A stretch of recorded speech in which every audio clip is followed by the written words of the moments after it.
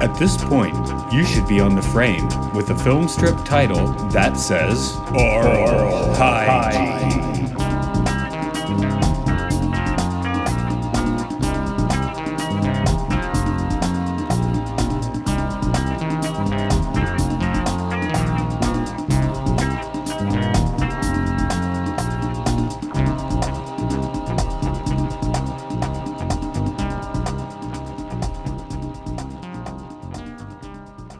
Welcome to Oral Hygiene. It's a podcast where we look at educational films, experimental and cult films, interesting documentaries. This is Matt.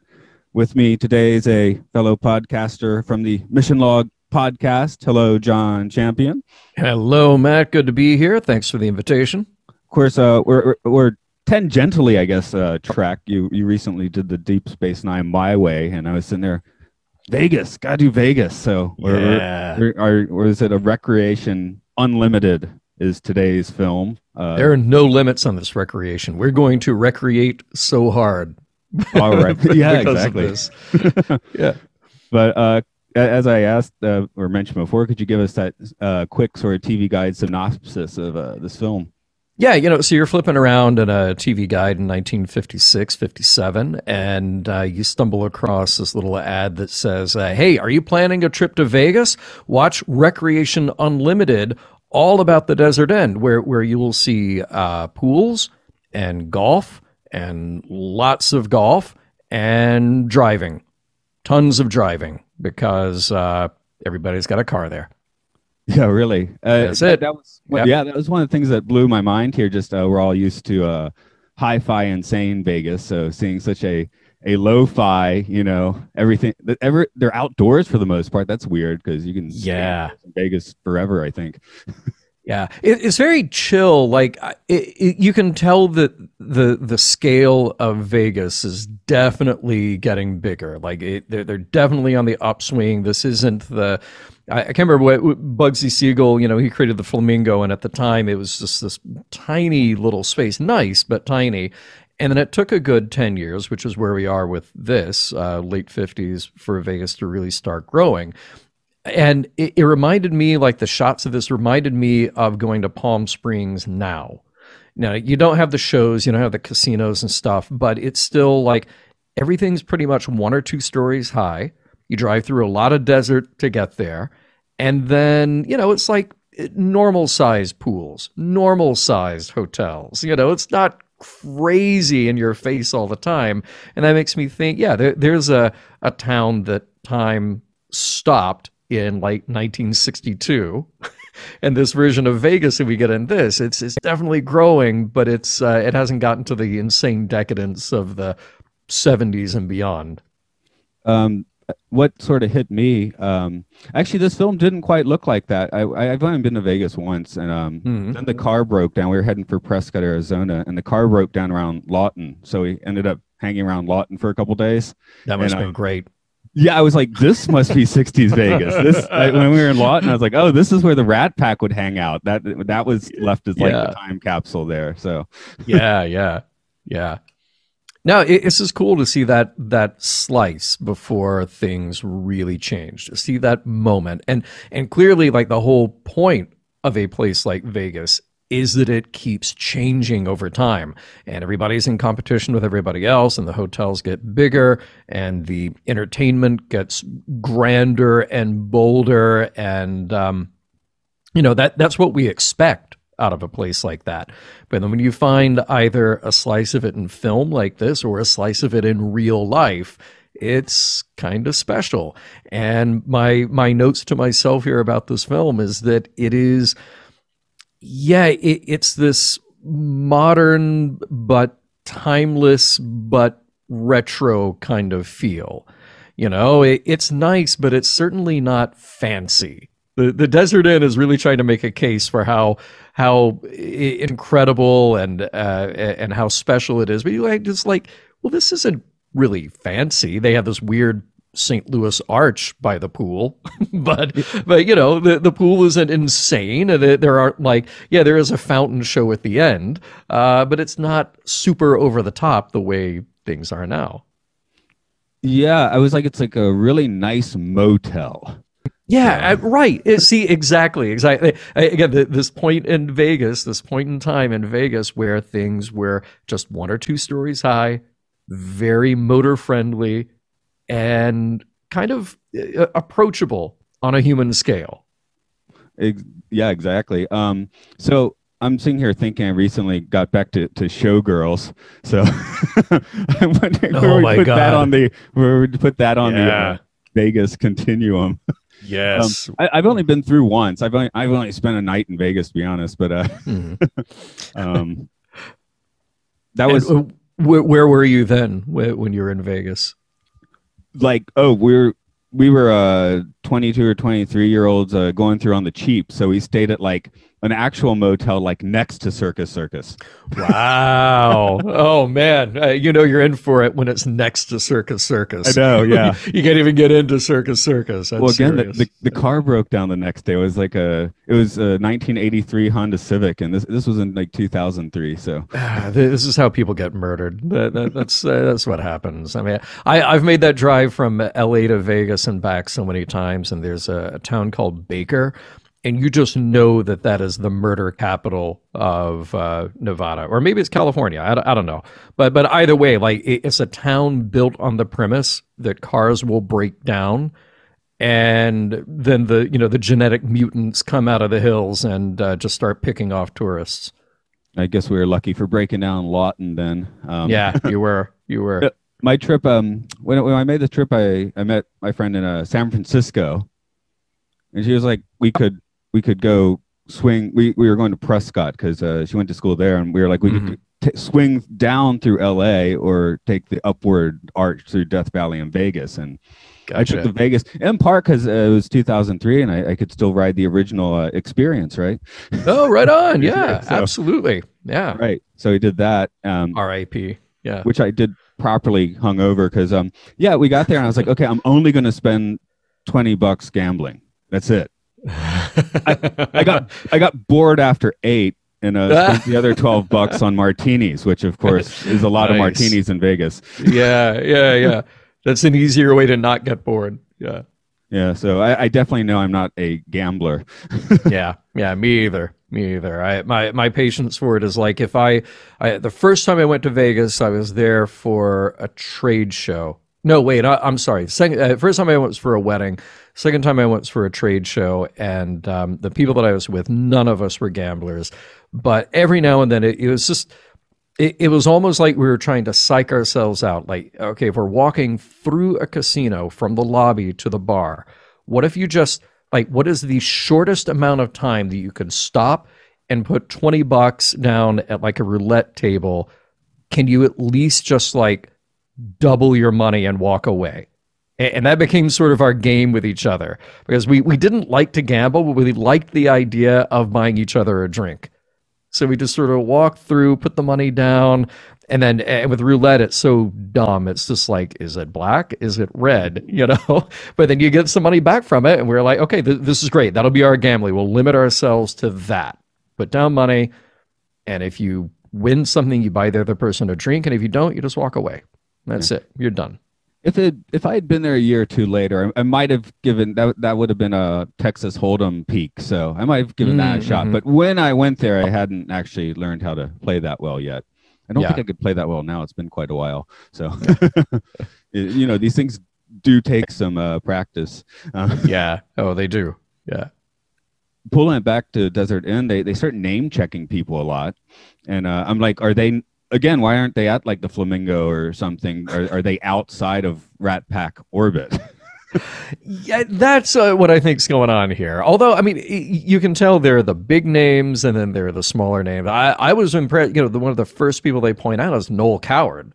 That's super cool. I was just like, wow, you're going for a literary celebrity, and he was known as a performer as well. But that was pretty cool. And then you got Jane Powell. Hello, so there are some really cool, and then there are some who you just don't know anymore. Like they're hot for a minute, and you have to assume that whoever's doing PR for the Desert Inn, they're like calling in the favors and getting them to come hang out by the pool. Just come on, you don't have to do anything. Just hang out. We'll just get a shot, and then we'll have the narrator say your name. That's all you're in it for. And then you can go back to the Flamingo. We promise. Go back into your room, pull down the blinds, and freak out. Yeah. But what else did I got? Oh yeah, there were a few phrases in this. Of course, this is a very vintage film. That's part of the charm. But the charm. Look, you had me. I was sold because from the first second that this film started, I am there for anything that starts out with that warbly mismatch. You know, the soundtrack isn't quite aligned when the film starts. When it's that compared or combined with the really canned narration, I'm there. I am sold. You have my attention. So from the beginning, I was in. Radio. The first one that stuck out as being a little funky, the most famous 3 miles in the world. I was like, oh, not anymore. Right. Yeah. Very true. And I believe in that same paragraph, the narrator says something about tropical splendor.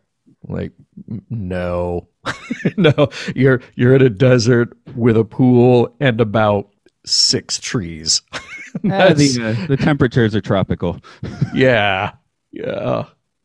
I went around. I took that trip around New Year, so I remember Death Valley as being a relatively cool place. That's got to be the wrong idea.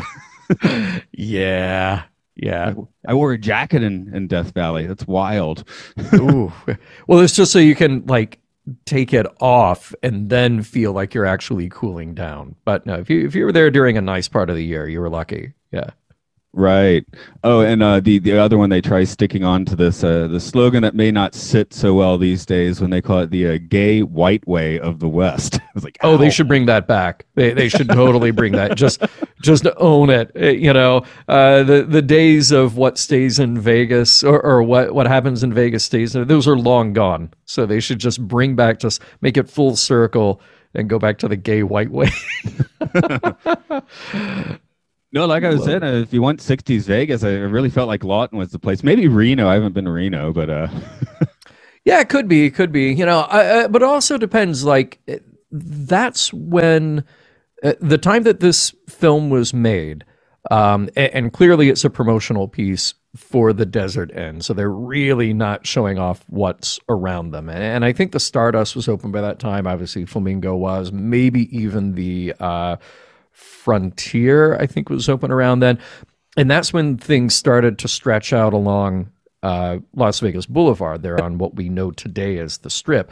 But then there's that shot toward the end where they're in downtown Vegas on Fremont Street, and all those old neon signs that are now in the neon sign boneyard for like the Golden Nugget and Vegas Vic and all that stuff, all there looking incredible.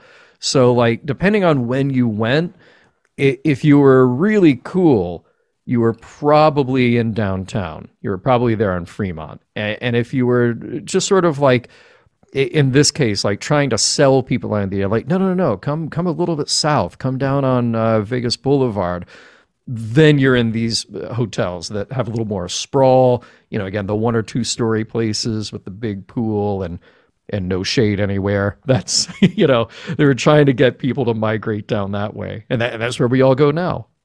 Yeah, I feel like downtown has the reputation more of a demilitarized zone these days. No, completely. Yeah. It depends on when you hit it. You know, I've been there when it felt really cool. Like just, I hit it for a minute when it felt like people are into the nostalgia of it, and there were some shows and restaurants kind of popping up.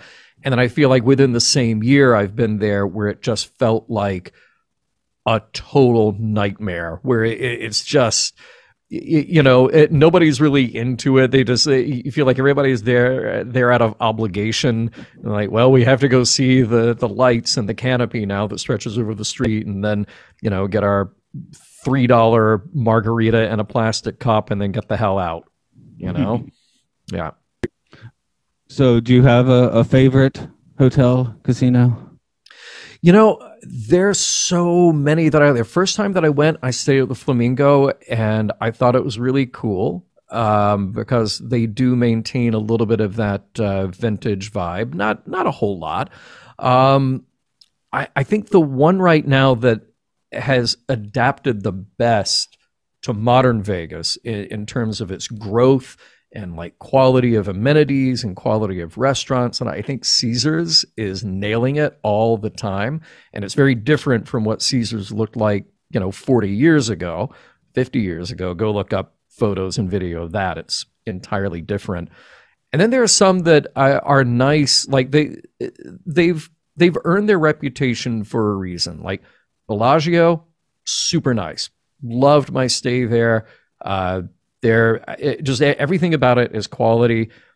Then you go down the street a little bit and it's like Venetian, trying to be very nice, but it just feels like the sprawling mess that you get lost in no matter what. So I don't know. I tend to hotel hop, because I'm not a gambler. I tend to go from place to place based on restaurant availability, restaurant choices, and shows and architecture. And let's face it, Vegas is a city, at least on the Strip there, as my mom actually pointed out one time, this is a place where there are buildings, but there is no architecture.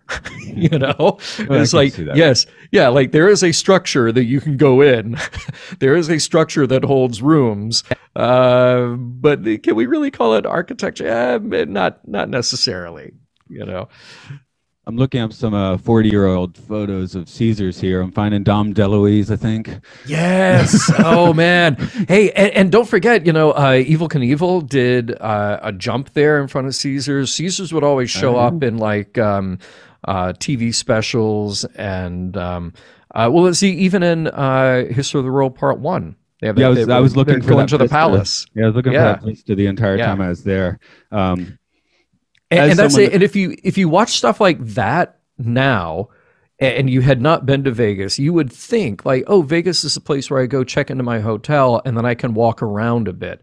That is not the case. Like it is designed now to keep you confused and stuck inside hotels.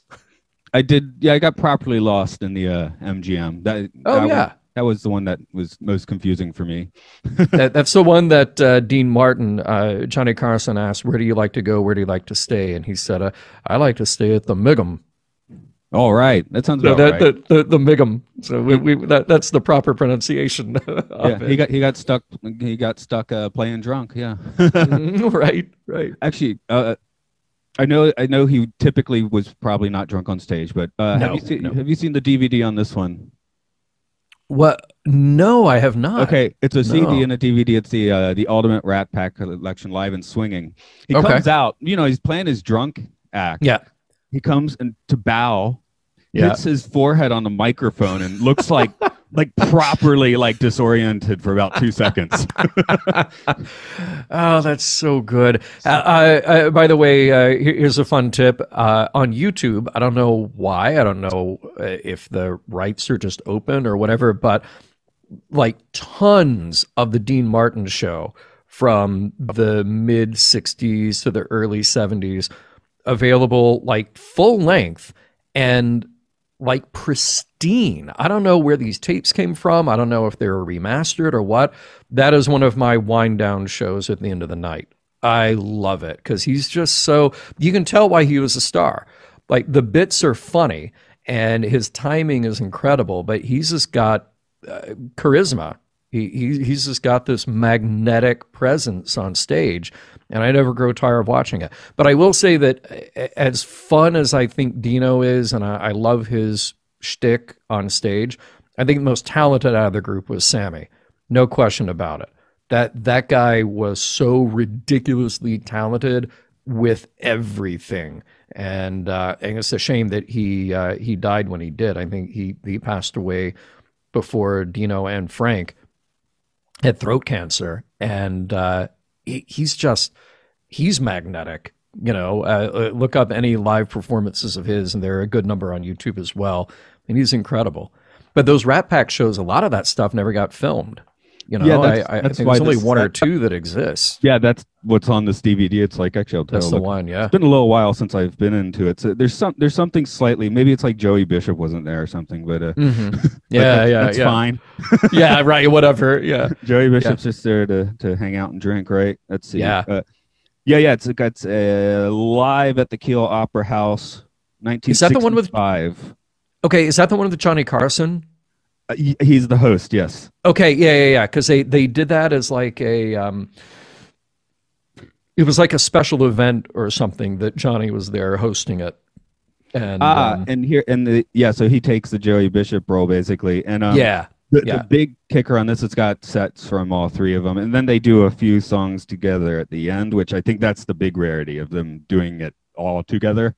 yeah, right. So you get and that's a video like that, and the soundtrack or something like that. That's so much why I love recordings of that era. Like I'm so big into jazz and some comedy records from that period, like the early to mid 50s up through the late 60s, kind of the cutoff, because something about the improving but still somewhat comparatively primitive recording standards, when you have something that is actually live or live in studio, and you get the little discrepancies, you get the little like people making a gaffe here and there, and in the case of this Rat Pack film, just them playing off each other and improvising, or even when the bits are not improvised, but they're making it look like they're improvised.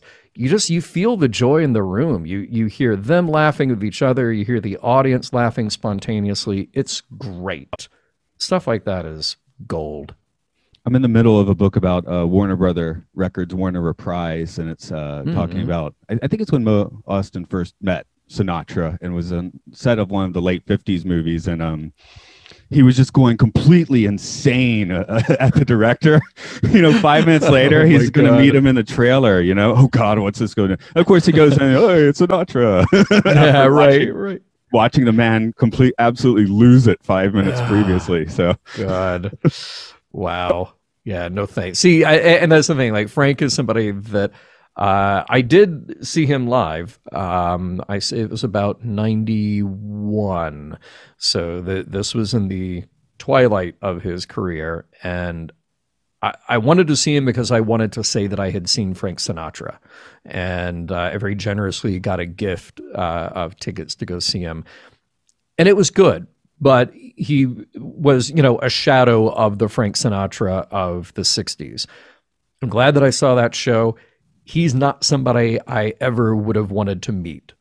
Yeah, talk about intimidation. Yeah, and just it doesn't seem like he came across as a really nice guy ever. Like there are some people who, maybe you catch them on a bad day or a good day or whatever, and some celebrities who are just incredibly kind and generous with their time and grateful for their fans, and others who just, I'll admire your talent from afar. We'll leave it there.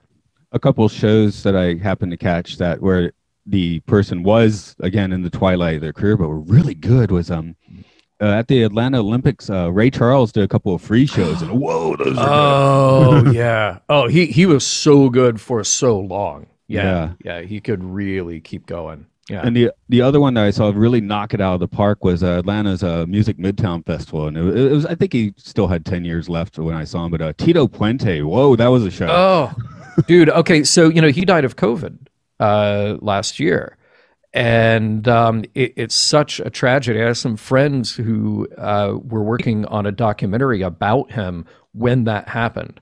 So, the course, the direction of the documentary changed a bit, but that's some of the last footage filmed of him. He's so good. He was so good, and just kept going, like practically right until the end.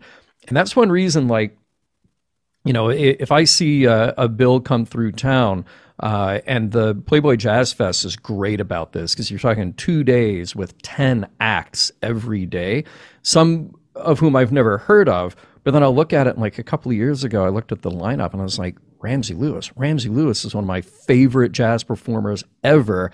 if I don't go see him now, you know, I will be kicking myself when the day comes. And thank goodness I went, because he killed it. He was great. Yeah, who else? It's Ramsey Lewis. What's the sax? Pharoah Sanders. He's still kicking. That's wild. Yeah. He put out an album like a few months ago, and it was actually quite good. So wow. I mean, there was another like John Hendricks from Lambert, Hendricks and Ross. He was the last remaining out of their. No, Annie Ross passed away after him, but John Hendricks kept performing. I mean, he was like 90 and he kept performing right up until the end. And I would have loved to have seen him, but you catch some, and like I got to see Cab Calloway in New York in the 80s, or yeah, it was in the 80s, and here he was. Very, he was famous in the 1930s.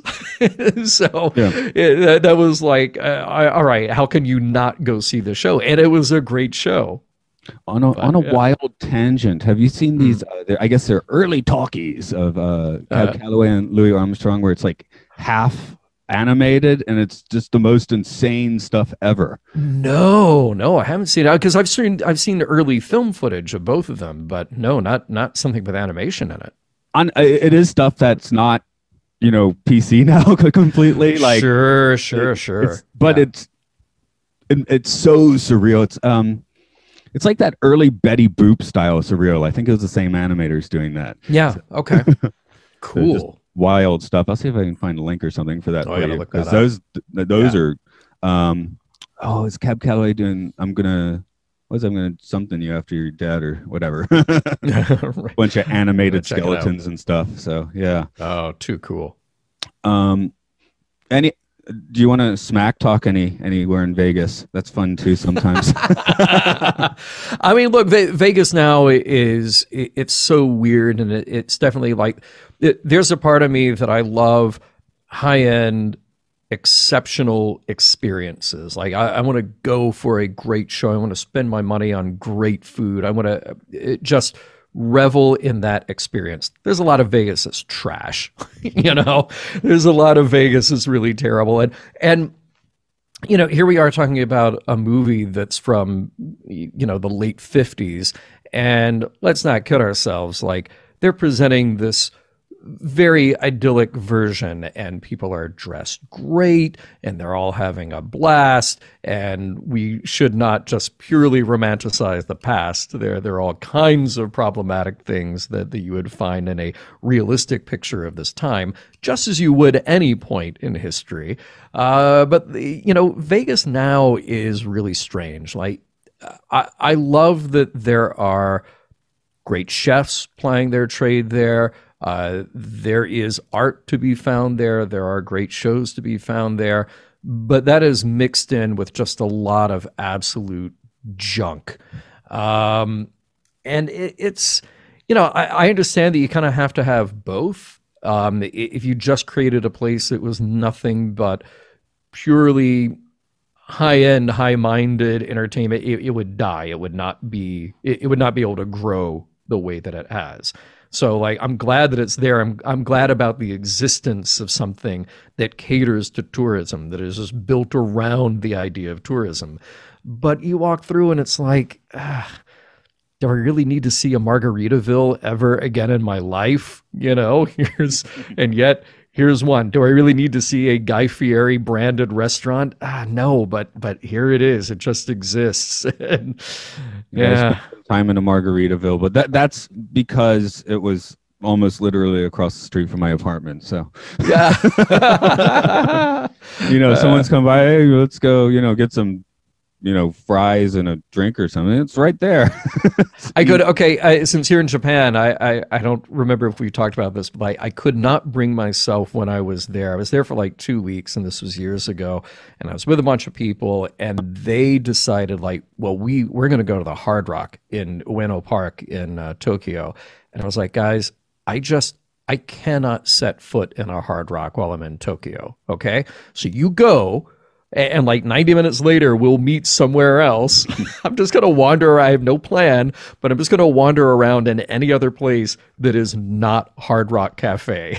Because especially in Ueno, the thing is, leave the station, go across the street, and you're going to find like 80 of the best restaurants you're ever going to find. Well, and that's what I did. I wandered down like alleyways, and I found these little, grill places and food stands, and it was great. I just kind of munched my way through there.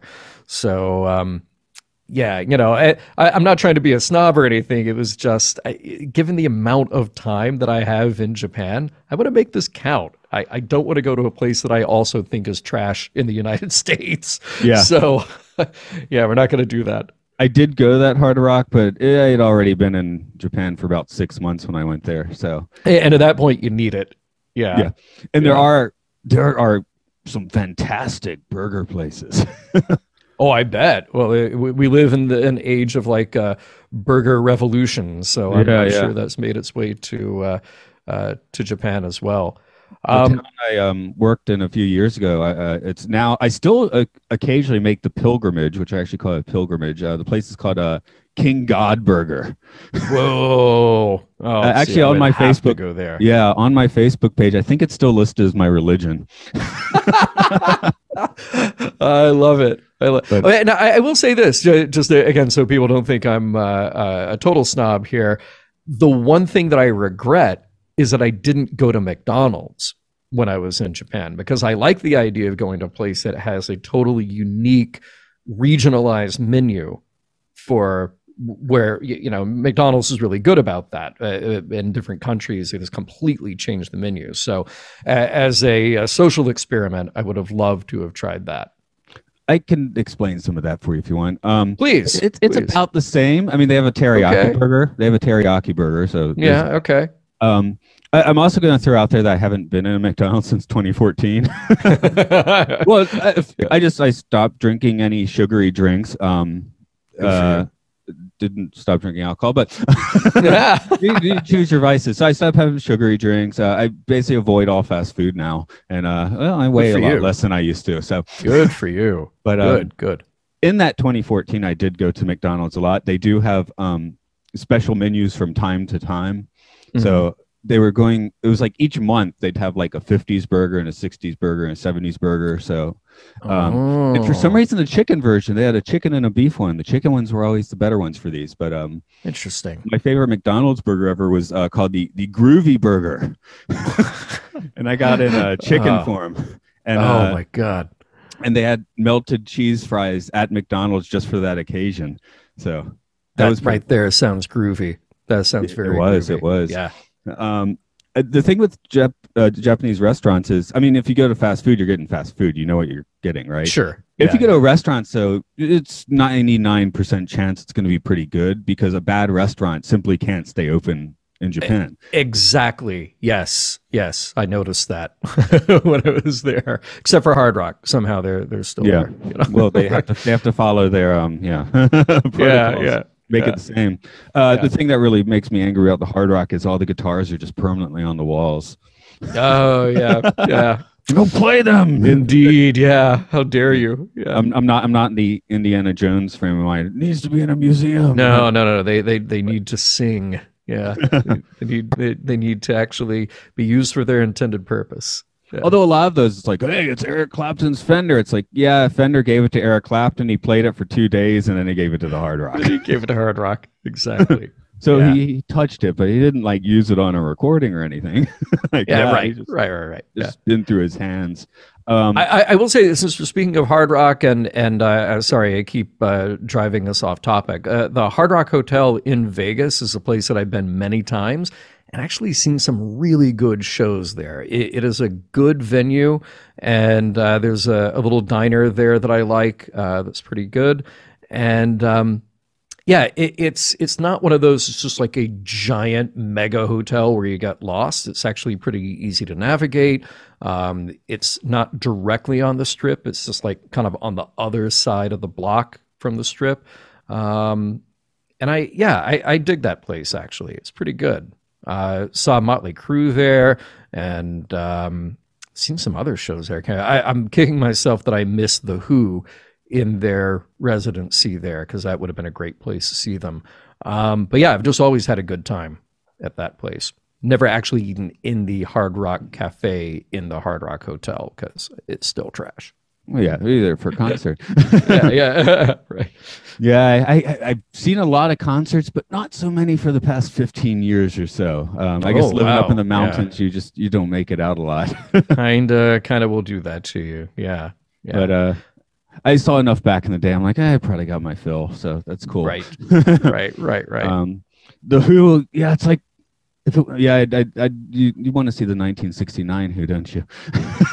Yeah. I mean, I would love to have seen Keith Moon in his prime. A little too young for that, but it's interesting to see a band like that age and change over time. Like, I'm not a big purist when it comes to bands. I feel like the music is always more important than the band itself or the individuals in the band. And that music has a life of its own. So I'd rather it live than just somebody decide like, okay, well, that has to stop in this particular time. You know, like, no, I can go put on Live at Leeds and I can experience in a way the Who live in their prime with that lineup and that kind of raw aggression and raw power. But I also saw them in 82 and it was one thing. Saw them again in the 2000s. It was another thing. And like their lineup is great now. It's just different. You know? Yeah, like another bass player is absolutely fantastic. Pino Palladino. Yes, great. Yeah, and Zach Starkey on drums. I mean, come on. You know, he's Ringo's he's Ringo's son, but do you know who taught him how to play drums? Yeah, it was Mooney. Keith Moon. Yeah, exactly. Ringo had too many lines at the time. Well, how did Keith Moon get together long enough? He was throwing TVs out there. I know, right? Yeah, like here's how you play drums. You just beat the hell out of them, and then that's pretty much how I learned to play drums. I played in bands in high school, and the drummer it was too difficult to keep breaking it down, moving it, so he just leave it at my house. And take the drumsticks in his drum stool, but I just stick a chair back there and I bought my own drumsticks. And just nice. There you go. After the math test, it's nice to come home and just go nuts with it. Yeah. But I kind of, it's so funny, man. It's going to be a long show that'll have nothing to do with the film that you picked out. I apologize. That's how this podcast rolls. That's how it goes. Okay. So totally changing subjects again, as we're talking about bands. I watched A&E biography on Kiss. They did a 2-night, like a 4-hour, so two-hour parts on Kiss. And that was the first concert I ever saw. It was in 1979. My mom took me to see Kiss. Is that pre or post makeup?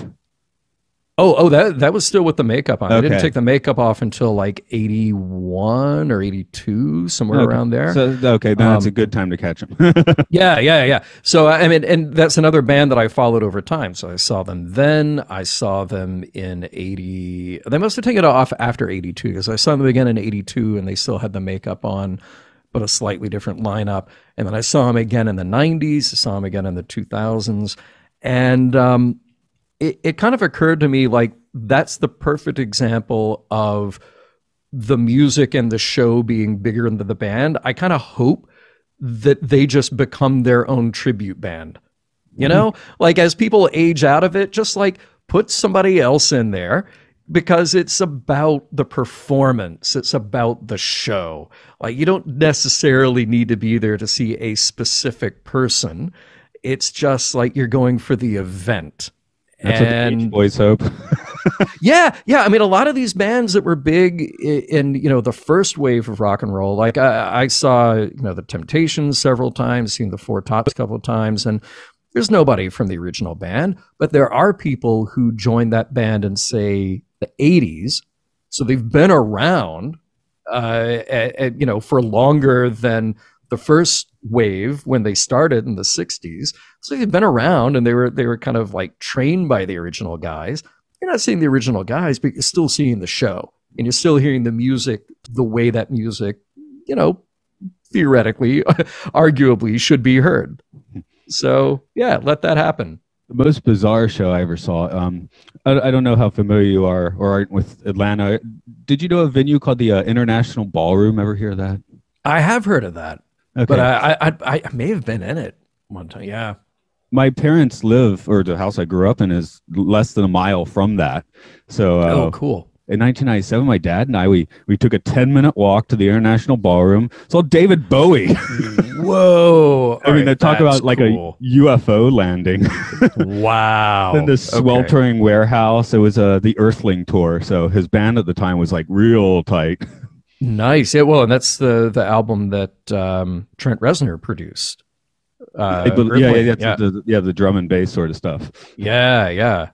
What's that? There's also Outside. I can't remember anyway. Yeah, he was touring with Trent Reznor was touring with him at the time. So, oh, very cool. But that was just a amazing show. They had giant beach balls bouncing around in the crowd and stuff. So that has to be my number one show. And okay. Bowie's a good one because he's always had a different band behind him, and they were always great. Yeah, right. Except for maybe a few moments in the late '80s. right. But that's cool. It's like some bands obviously lend themselves to that if they have a really distinctive style, or if that style kind of gets reinvented along the way. Like there's a point where you kind of if your tribute that's a little cheesy, a little weird. Like I've seen a lot of Elvis tribute acts, and it's a little strange when you've got Elvises that are it feels like a parody, it feels like a caricature, but every now and then you come across one where it's really kind of transcendent. It's like, okay, here's something that is trying very hard to create this experience, create this show to sort of transport the audience for a moment to what that would have felt like. And there's a band that I've seen a bunch of times lately called Queen Nation that is a Queen tribute band, and they're doing Queen from like late 70s, early 80s period. So that lineup that I never got to see with Freddie Mercury, I've seen it with Paul Rogers, I've seen it with Adam Lambert. Great shows. Brian May obviously still kills it on the guitar. But seeing this tribute band is sort of the best of, they're doing this experience for you that just for a moment is like, ooh, this is what they would have sounded like. We're gonna, kind of put a bow on it for you. And it's great. I love that. One of the best Elvis impersonation I saw was in a punk rock club. It was a man in a chicken suit named Elvis Chicken. Oh, God, came up with like a ukulele or something. It was like, I can't stand. People hated him. Wow. It was great. Yeah. Wow. And someone actually I just brought on a friend of mine is in Atlanta. We brought him on for the 62 King Kong versus Godzilla, as opposed to the new one. Ooh. He goes around and playing shows as a sarsaparilla, the singing gorilla. So he wears a giant blue gorilla suit, has a string bass, and he'll do like lounge songs. Oh man. Slightly out of tune like this. He can play the bass and stuff. It's fine, but yeah. I love it. No, go ahead, please. Yeah, well, when he was coming on, I was like, oh, he's going to be in the gorilla suit, right? Which, of course, he was. He has a certain mystique. I know the man behind the gorilla suit. So after we recorded, I accidentally said his real name. Oh, no. Luke was like, no, I can't. Don't tell me that. Don't ruin it. Yeah. Don't kill Santa the Claus mystique. doesn't exist. Yeah. But see, so this is the great thing about Vegas. I'm always bringing it back to the topic, right? This is a great thing about Vegas is that, like, I can think of a time that I've been in Vegas where there are no fewer than 4 Elvis tribute acts of varying degrees of quality and varying degrees of seriousness, all, pretty much within, 5 to 10 minutes of each other. And that's awesome because I love the idea that I can go someplace and have the highbrow and lowbrow right next to each other. And some of it's just like, okay, if you see the ironic value in this, great. You'll have a good time. But every now and then there is that one act that is transcendent, that is better, that is non-ironic, that actually shows you something worth seeing. And you get a little bit of all of that there. Could you do a time trip with that? Could you like go see 50s Elvis and then like walk 10 minutes and see 60s Elvis and then Oh, go 100%. Yeah, that'd be fun. 100%. Yeah, yeah. In fact, there was somebody who I saw. Yeah, I've definitely seen someone doing just like pure, 70s overweight Elvis, but then somebody who was awfully good doing a younger Elvis, doing like that, that prime like 68 comeback special period Elvis, and nailed it. Just absolutely nailed it. So, yeah. Almost bought that guitar once. It's the Hagstrom Viking he played at that special. But Cool. in the end, I had to get the copy of John Lennon's Casino. Okay. All right. Fair. Fair. And let's face it. I mean, Elvis is. John Lennon is a fantastic rhythm, or was a fantastic rhythm player. He doesn't get enough credit for that. Yeah. Yeah. True. Yeah, True. he made it look too easy, basically. Right. But that's kind of cool. So, are you going to be able to make your way to Vegas next month? Yeah, I am, and I'll be quite honest with you. I'm not super excited about that. I think it's going to be weird. I just think it's going to be really strange. Like Clark County is a place where their infection rates are going up, and I've not put myself in a position to be in a hotel with thousands of other people for an extended length of time in the last 18 months. So it's going to be strange. Yeah, one thing I get a lot of is space. So, that, which someone living in Japan's like, what? No, you don't have space. Well, it depends where you are. Yeah, right. So Right. Tokyo, yeah, their infection rates go nuts because they're still packing onto trains like sardines. But Oof, yeah. Yeah, I mean, I always like to see my friends there, but I kept, like, I want to go back to Vegas just for myself to have fun. Like, I want to go stay in the places that I want to stay, take my own time, eat in the places I want to eat, see the stuff that I want to see. Going for the Star Trek convention is very different. It's work, and it's work all the time. Even when I'm having fun, it's still work, and it's just nonstop. It's like 24 hours a day for that 5 days. So I would not have been terribly disappointed if they decided to postpone it this year, but that said, I'm glad to see the friends who I'm going to see. I'm excited to reconnect with people I haven't seen in a long time. And just, for listeners of Mission Log, we've got a thing going on our Discord with people who are coming in for the first time coming to the Vegas convention. And I look forward to just having a group of people who have been following the show and supporting us on Patreon and just getting to spend some genuine FaceTime with them. In masks. Probably. Yeah. No, just thinking of a genuine FaceTime and like on FaceTime? Yeah, right. I know. Yeah. Yeah, we've all gotten used to that. How words get twisted around, yes. Yeah. I've never really been to many conventions. I guess it's I have a lot of friends. It's Atlanta. Until recently, they always go to like Dragon Con or whatever. So yeah. But I guess it's once I got out of university, I started just being real transient and working in weird backwoods locations. So, Right. I mean, there's something cool to that too. So, Sure. Yeah. Yeah. But I think, I've gotten so used to going to Vegas every year for this, and I would like to go to other conventions. Hopefully I will know for sure. So I'm not sure when the show comes out, and hopefully that information is still correct when the show comes out. That Larry Nemechek and I are going to go to YumaCon in Yuma, Arizona, the first weekend in October, and I'm so looking forward to that because it makes me think of, now I've never been before, so I don't really know, but it makes me think of the smaller conventions that I went to when I was a kid in Birmingham, in Atlanta, Dixie Trek and stuff like that. So that I really have my eye on that. I think it'll be a blast. I'm not a big sports fan, but I've been to a few baseball games, and I in Atlanta saw the Braves a couple times. I think I saw the baseball was still in the Olympics when Atlanta had the Olympics. I saw those, but the by far the best time I ever had at a baseball game was this minor league one in Portland, Maine. Whoa! I don't even remember what the team was called, right? But it was just it was so like fun. A passion there, right? there's a passion. The fans that were into them were like really into them. You know, like like talking to them, like they're back and forth with the dugouts and stuff. And right. Like between every inning, they just had something. See, coincidentally, the best baseball game I've ever seen was in Tokyo. And it was the Ham Fighters versus the Marlins, I want to say.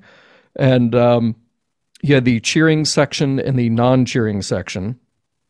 And we were in the non-cheering section, but there was a Japanese woman behind us who was very outspoken, very much the nonconformist of the group, and she would just go off whatever she felt like it. So immediately every eye in the stadium turned toward her, and the cameras would capture her. It was a blast. About a couple years ago, I was at work, and everyone else in my family went to see the Carps and the Giants, I think, but. Nice. But that's fun. Yeah. Because my nephew's pretty obsessed with baseball and all that sort of stuff. So very cool. Good. I guess you kind of already got a half plug in there, but do you want to throw out your website or anywhere people can go get into the Mission Log scene? Yeah. I mean, most people know me from the show Mission Log podcast from Roddenberry Entertainment, and that's one where we focus on Star Trek exclusively, episode by episode.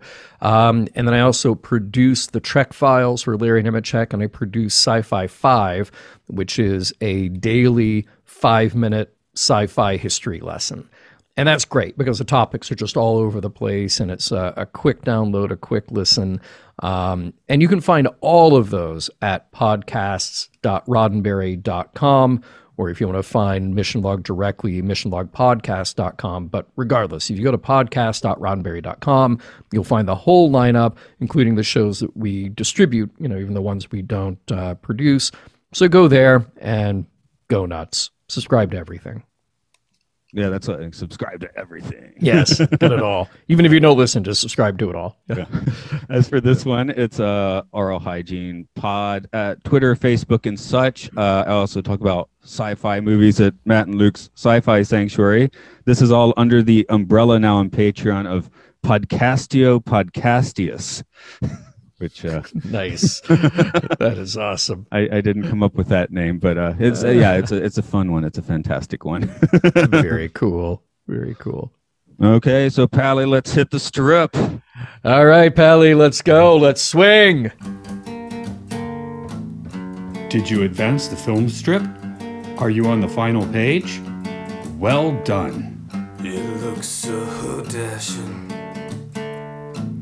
in the neon air. If I'd caught your sight before, I wouldn't know where. All the guys walk potato walk, it seemed like a disease. Scream away the afternoon, dark alley silence please.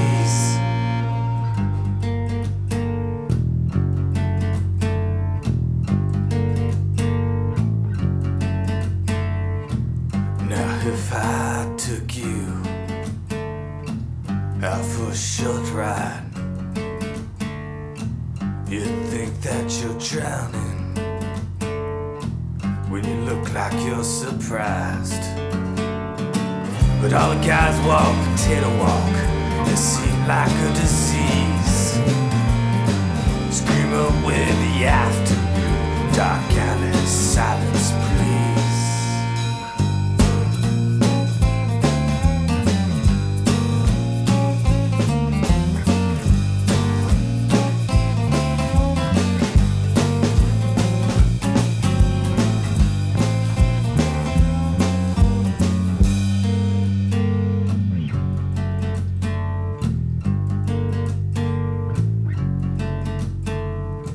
I do love your pale skin, glowing in moonlight.